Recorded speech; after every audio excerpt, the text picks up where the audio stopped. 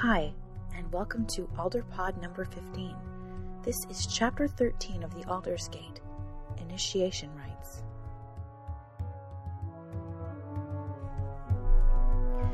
The Order of the Asp had arranged themselves in a tight circle to the slight west of a series of mountains that, according to the map Brick now carried for Gawain, were known as the Perny Rise. At first Brick thought it was simply drier here than in Vel, where the land was higher and home to more grasses and cacti, as well as occasional northern breezes. But after a few more turns, the sand and rocks began to flush with green. Swaying grasses and flowers appeared, clustered together with red, gold, and magenta, streaking the landscape like paint. Gods, but Brick had no idea life could blossom from seemingly nothing. He stood by Gawain, just on the edge of the circle, contemplating his purpose today. He couldn't see over the backs and heads of the other knights, but he knew Mesmer Gimble awaited in the middle of the circle, prepared for his initiation already. He hadn't dawdled a tick. In fact, since their capture by the Oak and subsequent rescue by the Asp, Mesmer had hardly spoken to Brick at all. He only followed Sir Renmin around like a shorter, twitchier shadow, and muttered to himself a great deal. Today Brick would make his decision. In a few moments likely. He would walk into the circle and pledge his oath to the Order of the Asp, and all it entailed. "There isn't any turning back after this, Brickley," said Sir Gawain. "You forsake all other ties, all other pledges, all other oaths." The red giant of a knight had his hat off, tucked in the crook of his shoulder, and his eyes were focused on the horizon, now blushing pink in the sunset. "I don't recall I swore any oaths," Brick replied, sighing. Vel was heavy on his mind and in his heart today. He was to be made a page, and he could not share his joy with anyone. There was a chance Cora was still alive, but Professor, his father, Mr. Gimble, everyone he'd known in Vel was most likely dead. Sure, some had survived, but it wasn't his calling to help them. "You swear oaths you don't even know sometimes," said Gawain, reaching up to replace his hat and smooth out his long red mustache. "And you carry them around with you wherever you go." Brick thought about that. It was still hot, the sun having yet decided to relinquish her heat. He wiped his brow, contemplating the last few days of his life. He never would have imagined such adventures. At last he said, "I'm ready." Brick took a deep breath. Suddenly his thoughts went surprisingly quiet. He wasn't frightened. He wasn't apprehensive. He looked at the figures of the knights before him and felt, strangely, that this was right. It wasn't the expected path. He was supposed to have gone with the Oak, after all, and thank the gods he hadn't. But this was the right path. So he walked purposefully to the center of the circle, the knights and pages parting for him as he moved forward. Mesmer was already sitting cross-legged in the center of the circle, stripped of all clothing save his underbreeches. His skinny arms were limp at his side, and his eyes were closed, his lips pursed in concentration. Brick shivered as Renmin approached him. The knight was a priest of sorts, but of a kind Brick had not encountered before. Brick, who had never had any spiritual tuggings that he could recollect, saw a deep power in Renmin's eyes that he could not explain nor ignore. It was an intensity that Renmin had about him, a constant energy that reminded Brick of low-burning coals. From a distance you might not be able to tell that they're hot, but close up you can feel the ripples of heat emanating. "Please disrobe," Renmin said. He was so thin as to be gaunt, his cheeks digging hollow trenches down the sides of his face. He sported no facial hair, and what little he had on his head he kept tied back in a neat knot of grey-brown. Though he was standing in front of the entire retinue, Brick did as he was asked, almost without a second thought. He removed his leather vest and put it on the ground, then removed his breeches, belt first, his undershirt, then his boots. All was left to him were his underbreeches, threadbare as they were. A breeze blew and Brick's skin erupted into chicken flesh. Even the hair on his head seemed to rise with that wind. Renmin nodded to him, and then gestured with his hand for him to sit. Brick sat next to Mesmer, who now was also looking straight up at Renmin. "Ritual," said Renmin, clasping his hands behind his back, as was his habit. "It is not something to be trifled with. You enter into this ritual of your own accord, and if you change your mind, it cannot be undone." He raised his eyebrows at the two young men, and they both nodded in turn. He completed his thought. Except by blood. Brick felt like he just swallowed a pair of tempering tongs that had been left in the coals too long. I am not interested in a catalogue of sins and errors in your life, Redmond continued. That ain't what we're here about. But it's something of a second chance. You honor us by coming into our mysteries, and we honor you by welcoming you aboard. This is a band of friends, of brothers and sisters, and we keep after our own. Understand? Yeah, said Brick, his voice catching dryly in his throat. Of course, said Mesmer, his round eyes affixed on Redmond with unwavering wonder. The priest knight took a pouch from his belt loop and opened it with his fingers. The leather made a soft shuffling noise, and suddenly it seemed that the world was growing more silent by the tick. With every passing heartbeat, Brick became more and more attuned to his surroundings. The gravel at his feet was more darkly shadowed, the dirt under his fingernails more pronounced. He swore he could smell the sweat on Redmond's body and feel heat coming from him, as if he were his own son. Once you agree to this, my friends, there will be no turning back, not even if you plead for it. Once your oath is made, once the gods hear your promise, you cannot renege. Are you ready for pain? For with the pain, you will grow strong in mind, in body, and in your soul. I'm ready, said Mesmer. Brick paused and said, I'm prepared. After the great collision, nothing in this world was the same. The old religion was forgotten, replaced by a faith of cold stone churches and silent gods who had turned their backs on us. This was false. This religion was a religion of lies. It was no surprise that the people turned to the Draenists.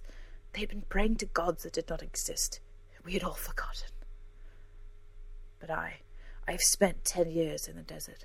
I have listened to the stories of the old crones. I have spoken with the tenders at their business. I have tasted the rain. I have smelled the first blood of the hunt spilled on the hot sands. The gods, they have come to me. They have whispered in my ear and directed my steps. We are all but shadows and whispers in their wake, my friends. Shadows and whispers. The knights were muttering among themselves. The light was waning, and Brick, startled as two strong arms came from behind him, binding his hands together with leather thongs. He struggled, but the hands were persistent, and much stronger than even he was. Gawain, he thought. Then he was blindfolded. Will you take the oath? Asked Redmond. If you take the oath, repeat my words. First, the line of queens, to protect, to serve, and to obey. May our actions make our ancestors proud. They repeated. Redmond cleared his throat. That's the arbitrary part. But I've taken it upon myself to amend a bit and expand. The Draenists have worked very hard to erase the line between ourselves and the earth, the moon, the stars. But we, of the Order of the Asp, we do not forget. So repeat after me. My oath is to the moons, to the maidens of the dark, he said. Brick and Mesmer repeated, just as something cold was poured down their backs. To the sun, her glorious light to shine and keep us warm. They repeated the words, but this time Brick felt something sear through the middle of his back, like being branded with a hot poker. He gritted his teeth, but did not cry out. To the stars, the children of the night, who reveal their mysteries to no one. Brick's breath was coming in ragged gasps, but he managed the words, his lips numb from the cold, though he knew he was sweating over every inch of his skin. To the trees, the maple, the ash, and the alder, who bleed for us. The words came out of his mouth, though Brick could not remember forming them. He was too frightened. His tongue suddenly felt as if it were covered in sand, its weight too heavy in his own mouth. He had no time to protest, no thoughts left in his mind. No, there was no other world than the one he was in, an endless sea of pain. As the knife sliced across both of his arms, right above his biceps, he scarcely felt it. He was leaving his body, drifting away. And to the waters, the sea and the river, who cleanse us, who welcome us, and who guide us to our final resting place. Brick finished the oath, and a hot sensation began to suffuse down his body, moving from his head to his stomach to his feet. He was forced down on his knees now, and he gave no protest. There was a bell tolling somewhere, like the one in Vel they used to tell the turns. Each gong was louder and longer than the last, the sound threatening to shatter his ears altogether.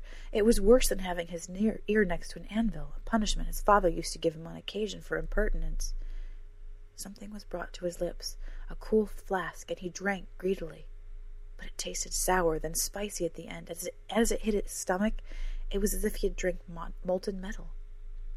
He cried out as his stomach lurched, but he could not throw up the drink.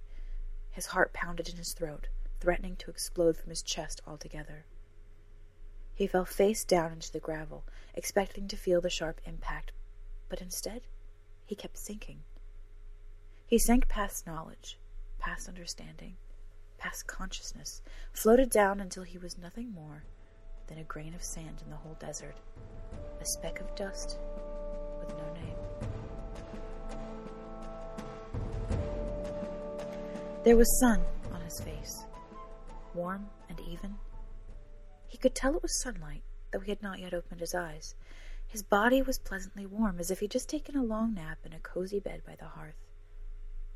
But even before he looked for himself, he knew, on some new level, that he was outside. It was the way the air tasted as he breathed it in, sweet on the back of his throat, tinged with honey. Opening his eyes at last, Brick blinked back the bright green above his head, a canopy of leaves and light, dappled and dazzling to look on.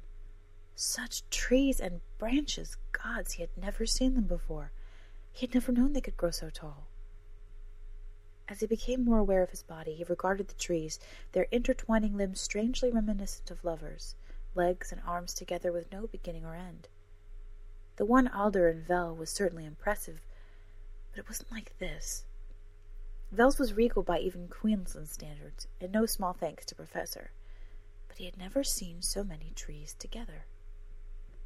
A wind swirled down from the branches above him, stirring the hair on his face, on his chest and arms, and down the rise of his pubic area. He was, in fact, completely naked. But he was unashamed. He felt somehow that clothing would make little sense in a place such as this. He wasn't sure how long he stayed there, but he watched as the skies lightened behind the canopy and then darkened. The moons made their way across his line of vision, the stars came out, winking at him playfully, and then they were gone. Morning came, gray turned to darkest azure, and then to orange, pink, white, and then blue. Then something stirred that was not part of the rhythm of the trees. It was not green, not growing. Brick turned over to his belly, feeling the soft moss under him whisper against his chest, soft and welcoming. Though the sound had alerted him, he could not see anything yet, other than the endless trunks of the trees, darkened as if from recent rain. In the trunks he could see faces in the knots, frozen faces, without expression.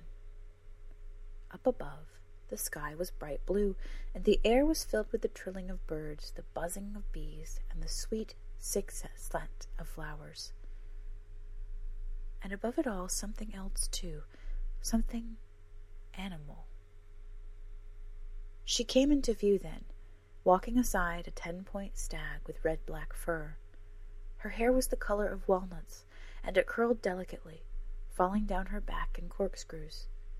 Though her face was dark, it was of such a rich color as to be more than simply from exposure to the sun. No, she had the look of one of the Soderan races. Her eyes were almond-shaped, deep pools of brown. For clothing she wore just a simple brown dress made of linen, and soft slippers on her feet. And yet she looked to be some sort of queen. "Welcome," said a voice, though the woman did not open her mouth to speak. The voice was neither male nor female, but the thought struck Brick that perhaps it was the stag that was speaking to him. Indeed, the creature regarded him with his liquid black eyes, running over with the same intensity he had noticed before in Renman. "Thank you, I think," said Brick, standing a little more fully.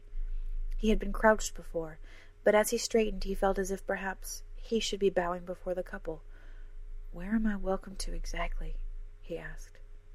In between. Between what? The woman tilted her head and smiled a moment, a flicker across her features. But she did not speak. Again it was the voice. Between here and there. Brick could have said something glib, perhaps in another world, but at the moment it seemed impossible. The answer, whomever it had been from, seemed to make perfect sense to him. There was before, and there was after, continued the voice. But there is a space between, where neither has it passed, nor has it ended. That is where we now stand. I see, said Brick. And for the moment, anyway, he believed he truly did. The stag lowered his horns, for a moment looking as if he wanted to challenge Brick. He was acutely aware of his nakedness then, the ability of those horns to gore directly through his skin and into the soft organs beneath his belly. Who are you? He asked. I am the wood, said the woman, speaking in her own voice, soft and full of whispers. The wood of the old world, before the collision, before the moon became twain. Brick took a few steps toward her. He swatted at it as a bee as it came near his face. You see my trees? She asked, gesturing to the wood around them. Do you recognize them? Do you know them? Brick squinted. They seemed utterly unfamiliar to him, most of them, but every once in a while he caught a glimpse of something. A branch, a tree, a catkin. Alders, he said. Some of those are alder trees. The Aldersgate, the woman continued. It is the point of connection between the new and old worlds, the place that keeps us separated. And with good reason, Brickley. How do you know my name? He asked. He knew he had not told her. She smiled. You did not speak it, but I know your name, as I think you know mine. But I don't, that's for sure. I have no idea what in hell you're talking about, lady, but I'd appreciate it if you were a little clearer, Brick said. The woman sighed, and Brick could tell he had frustrated her. She leaned forward and crossed her hands one over the other.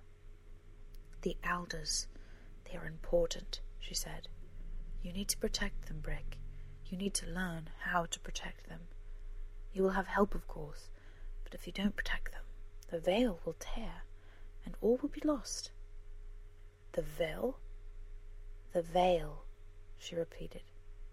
Help? He asked. What do you mean, help?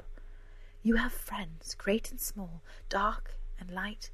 You know them by name, and some you do not know yet. But they will help you, whether they know it or not. If the Aldersgate fails... She paused, a distressed note to her voice, and then a sound like leaves in the air. When the moon split, the veil descended, and we were protected, all of us. But it cannot last forever. Brick was getting impatient. He was reminded suddenly of Cora's quarrelsome nature, and her ability to rattle off for a few good ticks without even noticing he had stopped listening. And with that memory, he suddenly felt the loss of her. He felt how much he had missed her, and it was overwhelming, like an unexpected gust of wind. The stag was pawing against the ground now, snorting through his nose. How do I get back? Brick asked. He was fighting tears, and there was a stitch in his side. You already are, she said, as the stag charged.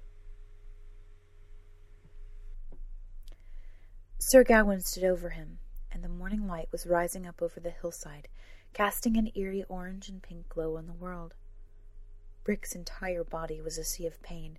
The aching came over him in waves, persistent and without dissipating. Up you go, said Gawain, putting his huge hands under Brick's armpits and hoisting him to his feet. He collapsed as soon as Gawain let go. You're a puppet without strings, joked the knight, reaching down again to help Brick stand. This time he did not let go, but let him lean his full weight on him.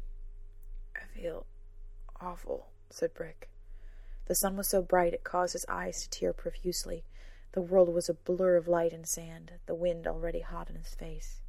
I'd be lying if I told you looked otherwise. Brick was just starting to become aware of his body again, aside from the pain.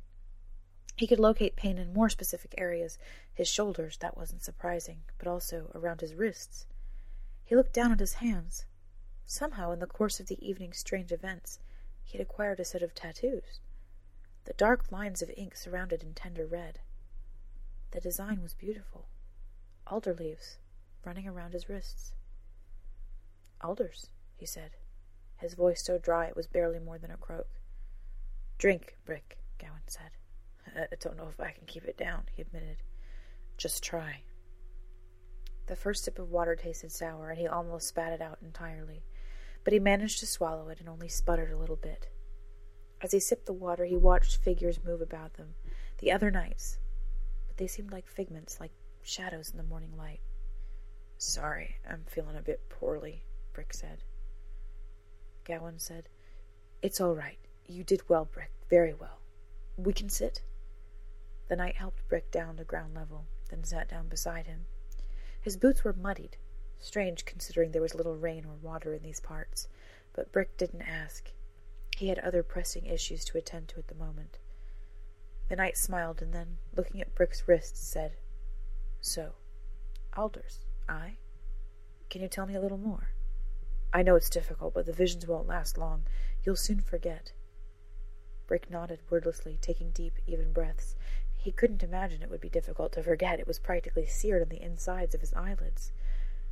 "I'm sorry, sir. I don't think but moments of it make any sense, at least not when I try to put the words together to tell you," he said. "Try me," replied the knight, seriously. Brick recounted the dream in short, as best he could. It almost sounded laughable, but the intensity in Gowan's eyes led Brick to continue, even through the more difficult parts. "But you're certain she said the elders?" Gowan asked after he'd heard the whole story. "Positive," Brick said. "Alders Gate is what she called it." Gowan shook his head in disbelief again, gnawing at his mustache a moment. He seemed bothered, but amazed. "The Alders Gate is, put simply, a line of trees that grows from the great island down to the tip of Winterland, rumored to have been planted by King Ferdinand I after the Great Collision's aftermath.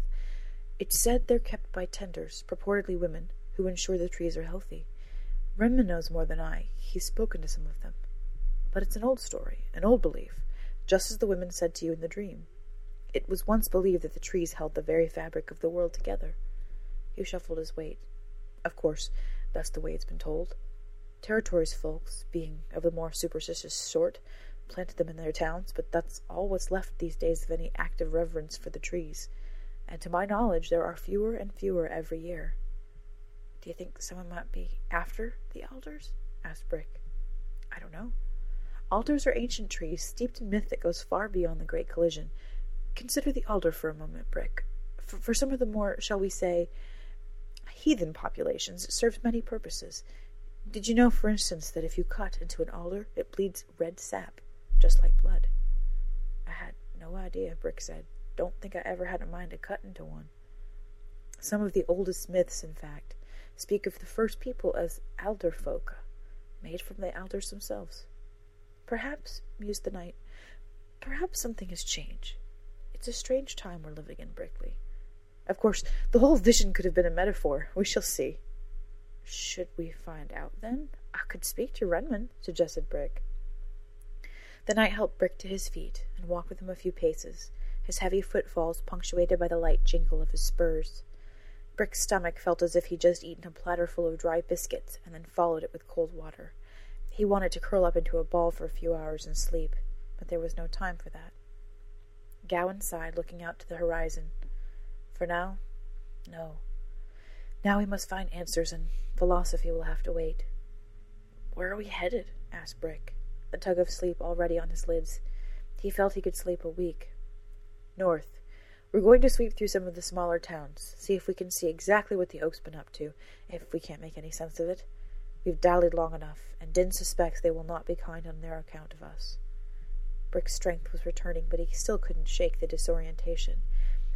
"How do you mean?" Brick asked. "If the Oak get to Hartley first, they'll tell their side of the story, I suspect. The Order of the Asp, instigating civilian violence, and the rest—" He sighed wearily. "We are not well loved, and many of us fear it will have been a final blow to our reputation." "Comforting," said Brick then, looking around. "Where's Mesmer and Renman?" Gowan took his time to answer, waving a greeting to Sir Kelper before saying, "They should be back soon. I expected he might be out this long." "Out?" The knight indicated the nearby ridge of rock. Back from where you were. I was all the way up there? Brick asked. The climb looked far from easy. Through crags and loose rock, he doubted he'd be able to make the trek even with a normal mind, let alone his recent state. What in God's name was in that stuff I drank? Redmond won't divulge his recipe, I'm quite sure, Gowan said. But whatever it is, it sloughs away the layers between this world and the unseen. You've done it? Aye, more times than I can count. I'm not sure I'd like to again. You may yet. Things change. Brick took a final breath that was between a sigh and a groan and looked past Gowan to the mountains. He wasn't certain what he'd gotten himself into, what he'd just promised knowingly, and as Gadwin said before, even unknowingly. He shivered, then noticed two figures approaching, one tall and one short, both just as skinny. It was Redmond and Mesmer. Gowan took notice as well and said, Well then, I suppose we'll be off soon. Anything I can get you, Brickley? Just a moment's quiet, I think, said Brick, closing his eyes. That's it. 2 days of riding had given Brick plenty of time to think, and that, he decided, was not always a good thing.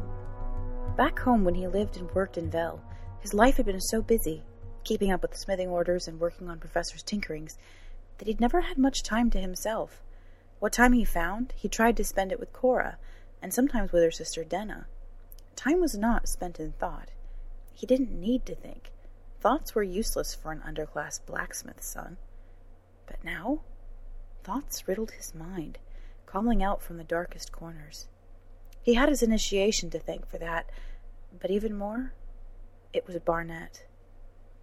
The day before, they'd ridden through the little town, and found nothing but a killing field where a town once stood. At least 80 dead, they counted. Every last soul, every living creature, eradicated.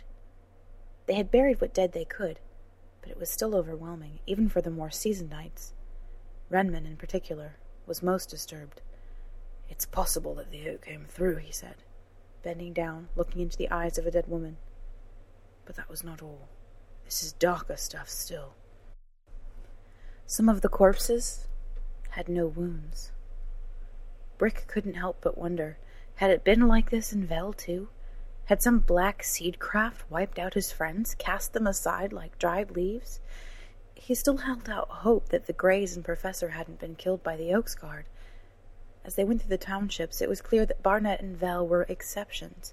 Most townspeople had simply turned over their daughters and sisters, wishing them the best on their way to Queensland, hoping to see them again.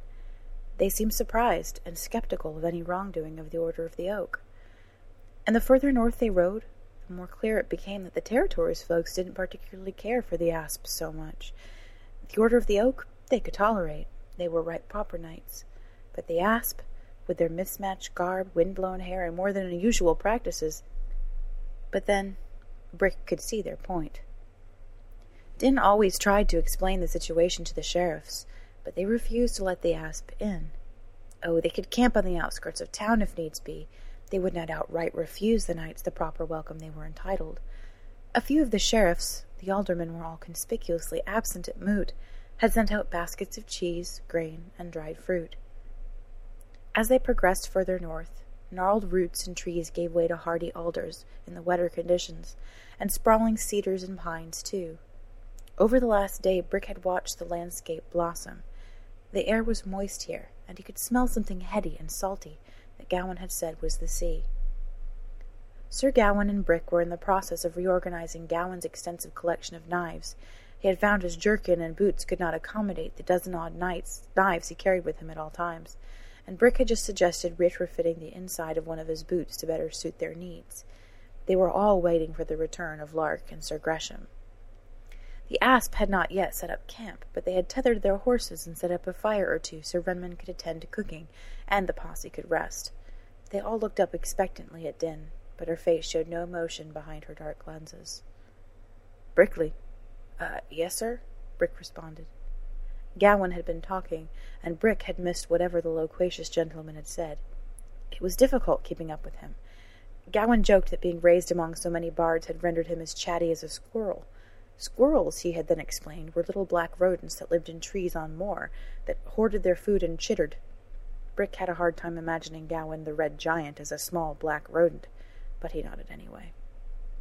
Gawain pointed to the fire, and then beyond. "News!" cried a voice, rising above the group. It was not as hot as it had been the day before, but Brick was still weary. He had hoped to sit down and relax a few ticks before heading out again, but by the shuffling and muttering among the group, he had a feeling otherwise. "News," said Mesmer, who was suddenly at Brick's shoulder. "I hear it's bad." 2 riders approached. It was Gresham and Lark. They held something in their hands, bundled papers. Lark raised her eyebrows and smiled at Brick as she dismounted, and he couldn't help but smile stupidly back. She was pretty in her own way, but part of him couldn't help but wonder what it would be like to kiss her, to hold her, and then to enjoy her. From what he could tell, it wasn't altogether uncommon among the knights to enjoy each other's company. It was well known that Din and Renman, for instance, slept in the same tent, and Brick was fairly sure that Sir Kelper and Gresham fancied one another. Gresham was chewing on a piece of straw and muttering to himself. "Hate to be the harbinger of all this shit," he said, holding out a bundle of paper to Din. The captain took the papers and rifled through them, then launched into a series of rather colorful descriptions. Lark passed out more copies of the paper. "We were able to get quite a few from one of the shopkeepers who saw us. Said he was told to be rid of 'em, but thought we should know." "Why would he be loyal to us?" asked Gawain. "Seems it's hardly the trend these days." "He said his brother was rescued by one of us years back," Gresham answered. "He was caught by smugglers, and we brought him back. Well, mostly at least. I gathered he lost an eye, but no matter, the shopkeeper thought we should know." Gawain opened the edition and read and squinted. He straightened, then huffed, then frowned deeply. "How long's this been out?" asked Sir Kelper, wiping his hands down the side of his face in disbelief. "We don't know, but the shopkeeper explained that there were wires about the incident in Vel pretty much the day after. Din was right. The Oak got their word in first, and it spread like wildfire," said Lark, frowning deeply as well. "And right well they should," thundered Gawain, throwing down the paper. "Bastards! Right bastards! All of 'em!" Brick picked up the paper and opened it to the page Gawain had been reading. It was familiar, the Territory's Messenger, the very publication Cora had taught him his letters with. His reading was still painfully slow, but he was able to make out the gist of the article. Essentially, it was about the decline and fall of the Order of the Asp, and their failure to keep the Territory safe in the last few months, citing a number of coy dog attacks, abductions, and shady characters, including a picture of Gawain that looked nothing like him, dark-haired, deep-eyed, and bearded. The conclusion pointed to the fact that the Territory's folks ought not to trust a gang of ruffians to their safety, and instead look to more reputable orders, like the Oak, of course, and their own law. "It gets worse," Lark said to Brick, now that Gawain was stomping around the horses, muttering to himself. "News about Barnett and Vel preceded us, but we didn't get to tell the story, so their version, well..." "They say we burnt the place to the ground," Gresham said, "that we abducted recruits from the Oak's Guard and slaughtered anyone in our paths." "Why did none of the towns make mention of this?" asked Gawain, returning again to the conversation, albeit a few shades redder than before. "Seems many of 'em mind like the shopkeeper we met tonight," said Gresham. "They've been ordered to let the Oak's Guard deal with us unless we take arms up against them. I reckon that's why they gave us food and water. We've done helped too many of 'em." He paused to suck on his teeth, considering. "But that don't mean we're safe. Not one bit. I have a feeling the Oak knows more than where we're going, and it won't end well. Not if they can help it."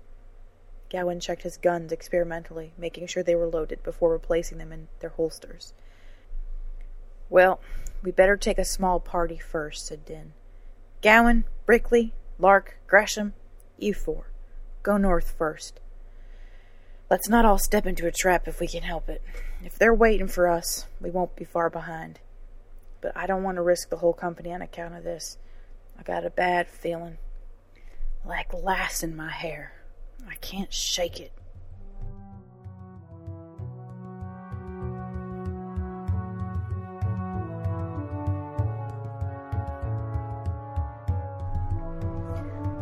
Alderpod is written and produced by Natanya Barron. Thanks again for stopping on by. Remember, you can always join in the conversation online aldersgatecycle.com or aldersgatecycle.wordpress.com.